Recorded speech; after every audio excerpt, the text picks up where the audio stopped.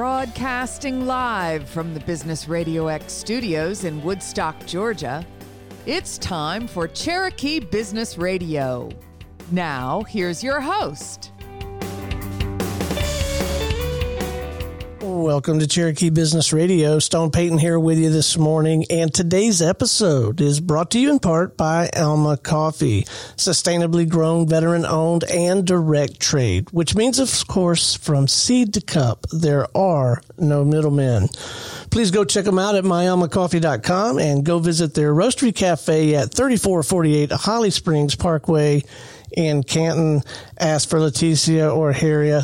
Leticia or Harry. Ask for Leticia or Harry and tell them Stone sent you. Hello, Harry. We're glad to have you sponsor the show, buddy. All right. You guys are in for a fantastic treat. Please join me in welcoming to the broadcast community pastor with First Baptist Church of Woodstock, Mr. Doug Whitney. Good morning, sir. Good morning. Thanks for having me. Oh, delighted to, man. I've really been looking forward to having you on the show. Very specific focus that I want to make sure we cover. And my guess is we'll probably talk about Woodstock culture in general, because I'm so excited to be living, working, and playing here now.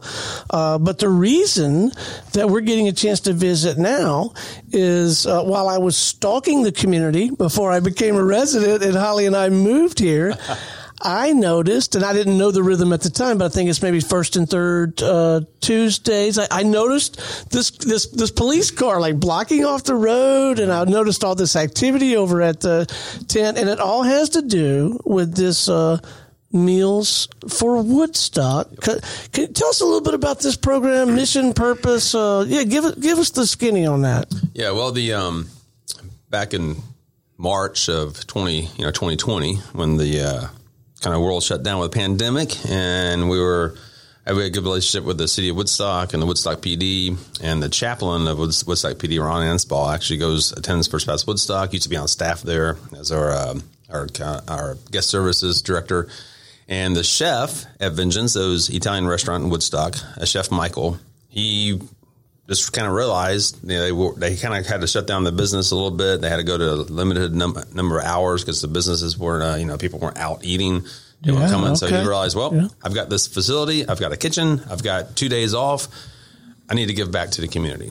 So he reached out to Ron. Ron's a big patron of his restaurant over the years. Ron reached out to me. I met with Chef, met with the city of Woodstock, Cody Thigpen, assistant city manager in the city, and just kind of came up with a dream vision of saying, hey, how can we give back? How can we use their facility to provide meals for those that are needing food? And so at the church, at First Baptist Woodstock, in March, April, May, June, we usually give out about 25 boxes of food a week out of our food pantry. But March, April, May, June of the early pandemic, we're doing 300 boxes a week. And so we knew there was a need in the community for food.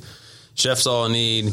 He had resources. So we started to say, let's do it. So we met on August 18th. Of 2020 was the first time we did a Meals for Woodstock distribution. Now, the cool thing about it is I'm all about collaboration with the community, other churches, and so there's 5 churches involved. There's First Baptist Woodstock. Oh, that's good to hear. Okay. Oh, yeah. It's Allen Temple, AME Allen Temple, right here at Woodstock, Vita City, right down the road, and then the Way Methodist Church, Pastor Andy Rogers, in the city of Woodstock in Vincenzo. So it's a collaboration, and it's been a collaboration since the beginning. So we're all involved, all supporting it. We get some food given to us. We got some food from Delta 6 months ago. They had some food that was just sitting in the warehouses that were going to go bad because they couldn't serve because they weren't flying at the time. So we use that food. Chef buys his own food sometimes. We buy it. We just get donations given. And so he prepares all the hot meals in his restaurant on Tuesday with his staff, and then we hand it out on that Tuesday afternoon, every other Tuesday. So August would be 1 year. And so we just decided last time that we're going to go to August for sure, and reassess the situation. So that's what we've been doing. Well, I have to wonder how many folks out there, or am I the only one, are as clueless about this challenge. It would have never occurred to me that not having enough food would even be a challenge, I don't know, within 100 miles of here. Yeah, there's a lot of, the phrase is food insecurities. There's a lot of families in our community. And I know when the pandemic hit, and when I heard the schools, I had 2 students, sons in high school. This is their senior year. But last year, when I heard immediately that the schools were shutting down, I immediately knew that there's going to be several thousand students in this county that won't have food anymore. Because that was their good meal of the day. Yeah, they have breakfast and lunch at school, and that's when they eat. And they don't eat on the weekends. And so under the school system, we even enacted a quick kind of process to take food to the communities in March, April, May, and then they continued through the summer last year. So the food needs real in the community. People don't have enough to eat, and it's right around us. It's just right down the street. So, and sometimes you kind of learn and realize that it really doesn't matter so much what they look like on the outside. Even the houses they live in, and nicer communities still have people in those communities that are suffering, that don't have enough food, don't have enough money to supply food for their families. So, yeah. So the execution of this program, you began to speak to it. You've got Chef and his team in there providing the labor, doing the cooking, and then you've got people donating food in some cases. And then what is the process for giving it out, collecting it, walk us through what happens if I'm aware, and I'm not, but sounds like I need to get that way, of a family or two or whatever that could really use a little bit of help. How do I get plugged into that kind of thing? Yeah, we originally, to get the word out about them, we didn't want to do a mass kind of marketing, like let everybody know, because then you will have people show up that may not necessarily need it. So we kind of targeted certain communities, mobile home communities in the area, targeted the senior adult community in the area. Yeah. Some foster families that we know of in the community. In the school systems, the Woodstock High School, Middle School, Elementary, we targeted their counselors that know the students that would that makes sense. Okay. Be with free and reduced lunches. That way, I'd be on that program that need it. So that's how we kind of targeted specific people that can need it and have the needs for the food. And so the process is, we get the food in. Chef may order it through his distributor. We may order it through our distributor. We have a kitchen, two full-time people on our staff at church that do food and cook. So he prepares it in his kitchen.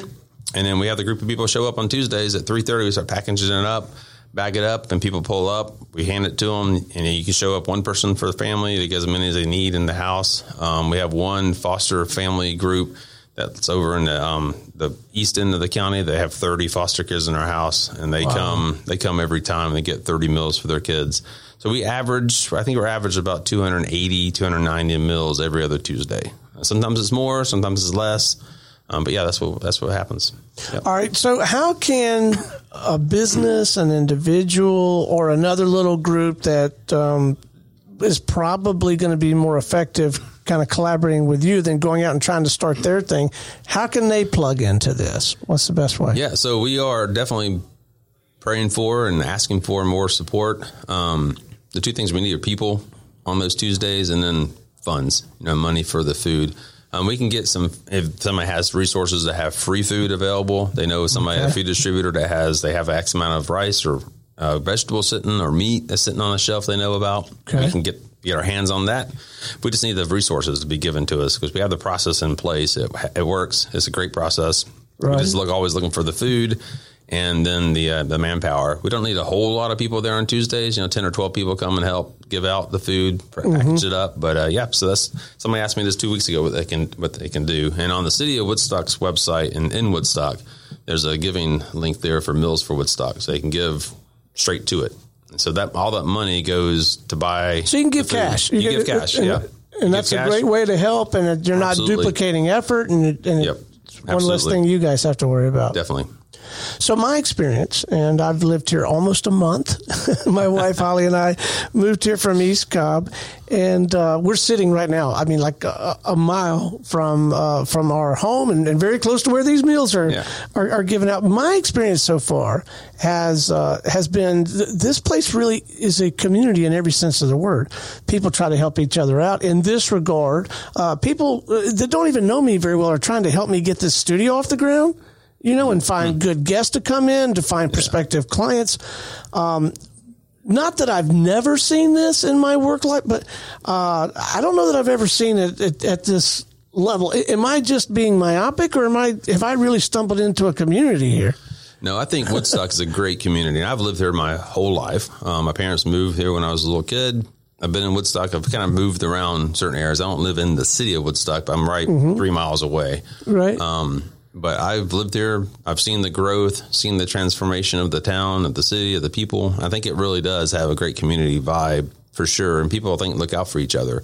Even through the summer months when things were kind of hostile and kind of negative around the country. I felt the city of Woodstock, even talking to the chief and other people in the city, it just didn't have that same feel here. We had disagreements and everything, but in the city here, you could have a conversation with people without going anywhere negative. So I think it's just the culture that's in this area is really a positive culture, a loving culture, and we want to serve people. Because I think even with Chef, he's not worried about representing Vincenzo's. He's not worried about elevating his own business. He just wants to help people.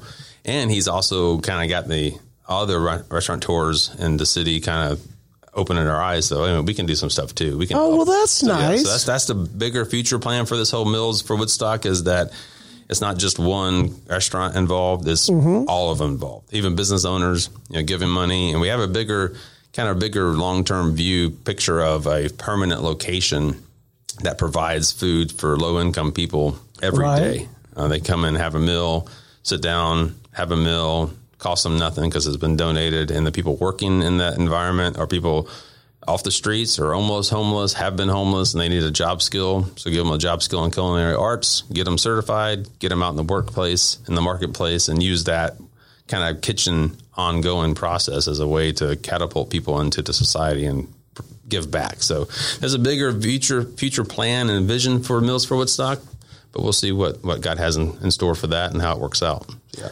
So you have touched on a challenge that it just perplexes me. I don't understand it. I don't understand the root causes of it. I don't understand why, it's always they, right? Why they can't fix it, right? Not Stone, but this, and again, it's almost cognitive dissonance for me that it would even come up in conversation, within 100 square miles of where we are. But homelessness or that too, that's an ongoing challenge.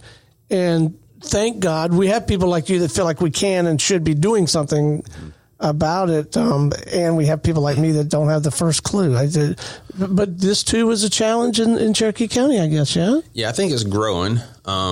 There's it already kind of goes with where there's shelters. We have from First Baptist Woodstock, we have a group that goes down to Atlanta every Saturday and been doing it for 2 decades to serve the homeless in Atlanta. Right. There's a big population in Marietta, but there is a pretty good homeless contingency here in this county, south part, north part of the county.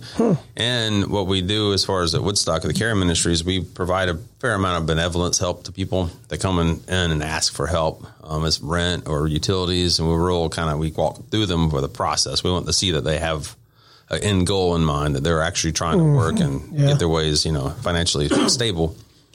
But with that, there's hundreds of people in our area that are just one paycheck away from being homeless. Right? Any suburban lodge or any extended stay hotel is full of people that is 1 week away or 1 day away from being homeless.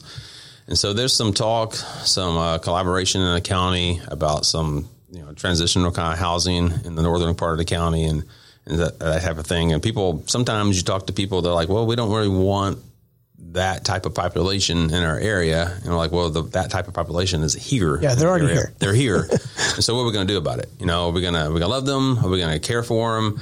Not that we want to create a huge homeless population in Cherokee County by, drawing them here, but it's what do we do? And as a Christian, a follower of Jesus Christ, I thought we're supposed to take care of the needy and help those that need help. Right. And, when you get involved in someone's life, it's kind of ugly, it's dirty. Sometimes you have success for people. Sometimes you don't. Sometimes you see people moving forward in their life and their financial needs, and they can become financially stable. And that's their goal, is that they're not always dependent on someone else to take care of them. But once they get into a point in their life, they can support themselves, and they get further in their life and they're successful, then they can turn around and help someone else. That can be a real lever, I would think. So it's kind of getting that breaking that cycle of poverty and breaking that cycle of where they've been in their life, maybe a couple of generations worth, and breaking that cycle that they can break away from it, and their future looks different and their kids' future looks different, and then they can help someone else. So that's the end goal of helping someone that's maybe on the verge of homelessness or homeless at the time. Okay, so the objectives, the plans, the vision for you and your team is much broader than the specific conversation around Meals for Woodstock. This is a great point of focus, but a lot going on. So as a radio host for the Business Radio X network, we have a lot of business people come through here. We have a lot of accomplished people come through, and I am often quite impressed with a person's ability to lead, to generate results with and through other people. I'm impressed by that, but I am in absolute awe of someone who can do all that with people who don't collect a paycheck from them. Yeah. What insights, if any, do you have perhaps to offer other people who find themselves in a similar situation where they are leading largely volunteer forces and don't have the same points of leverage? It must have its own set of challenges, and I'm sure its own set of rewards. Oh, yeah. Yeah, I think in my own life and career in the church, working at First Baptist, I've been working there. This is 22 years in June, but I've always led volunteer teams. And then same thing with Meals for Woodstock. You're leading volunteer teams. We just did a big push for single moms. We had about 100 people volunteering to do some yard work and different things and processes. And I think the key point when you're leading someone that you're not paying, they can say no, or they can wake up that morning and say, I don't want to go in. I'm a volunteer. I don't want to be there. I think the passion that you display to them, first of all, the vision and the mission of what you're trying to accomplish, to get them excited about it, and then being passionate about it and being right there with them, right there with them, serving, right there with them in the nitty gritty of doing what you're called to do, to get them excited about what they're doing and then seeing end results in their life. I think serving others has a great reward in it for everybody, no matter what belief system you come from, or if you go to church, don't go to church, whatever that looks like. But always, if you serve someone else, it has a different reward set than doing it for a paycheck. If you see the results and see people thriving in their life that you've invested in, that you've challenged, that you've come alongside of, and you've served at a different level, it's a different kind of reward that you have to see them being successful. And so, yeah, I think that's the key process is that passion in your own self to lead others to do what you believe that they should be doing themselves. Well, it's interesting that you mentioned be right there with them in it. I could see where it would not be terribly effective to get it all set up and then say, okay, go forth. Yeah. I'll be over here. That's right. Where I think I would be pulled to do that. Maybe that's a human thing, right? I've set it all up. I've got it, but that's different. And sometimes that is appropriate in a more of a business setting so that you can go grow the business. All right. So before we wrap, I want to do a couple of things. One, I'd like to sort of speak to the different constituencies, both those who need the help, both those who could contribute, plug in, and provide some help. I'd like to give a little bit of clear direction on the next step for a Stone Peyton who might be out there listening, right, to something like this. So I'd like to, and then I want to make sure that we provide some points of contact. Yeah. So that we could do that. So in whatever fashion you'd like to accomplish those two things, I'd like to do that before we wrap. All right. So, yeah, I think for the Meals for Woodstock, it would be you can reach out to me directly, First Baptist Church Woodstock. I'm the only Doug on staff there. Only community pastor named Doug. To giving, I was just looking up on the website. It's woodstockga.gov. On their website, there's a direct link for Meals for Woodstock that you can give to directly to help the process and the continued efforts of making sure it's right there. Yep, there it is. Link on their woodstockga.gov website. You can give right there, donate money straight to Meals for Woodstock, so we can buy the supplies, buy the items we need to continue this process through it. And then as far as serving, get involved. You can get in contact with me. You can stop by Vincenzo's in downtown Woodstock, talk to Chef Nikki. Chef's the owner of the restaurant. Nikki's his right-hand lady that works there. And they've had people come by all the time asking about it. They see the tent like you did out there. Right. See people giving out food, what's going on here. And so we have people walk by. They have people coming in the store all the time asking, what do you do? What is this about? And so it's really neat to have them be able to explain it to people and get them involved. So, Yeah, absolutely. Well, Doug, it has been an absolute delight having you in the studio. I hope you'll consider coming back from time to time, keeping us updated as this effort continues to unfold. And we're certainly going to do what we can to try to continue to help you get the word out. And we have business people come in here every week, sometimes multiple times a week. And so let's stay connected and see if we can't find a way to at least let these folks be informed. But my experience has been, and I've been around some pretty accomplished business people over the years, sometimes some of the finest folks you ever want to meet, and they want to find a way to plug in. Mm-hmm. So let's absolutely do that. Thank you so much for joining us this morning, man. All right, until next time, this is Stone Payton for our guest today, Doug Whitney with Meals for Woodstock, and he's the community pastor over at First Baptist Church of Woodstock. And I think I'll go to the olive oil store later today, but maybe I'll go grab a bite to eat at Vincenzo's. Right. Yes. All right, everybody. Bye-bye.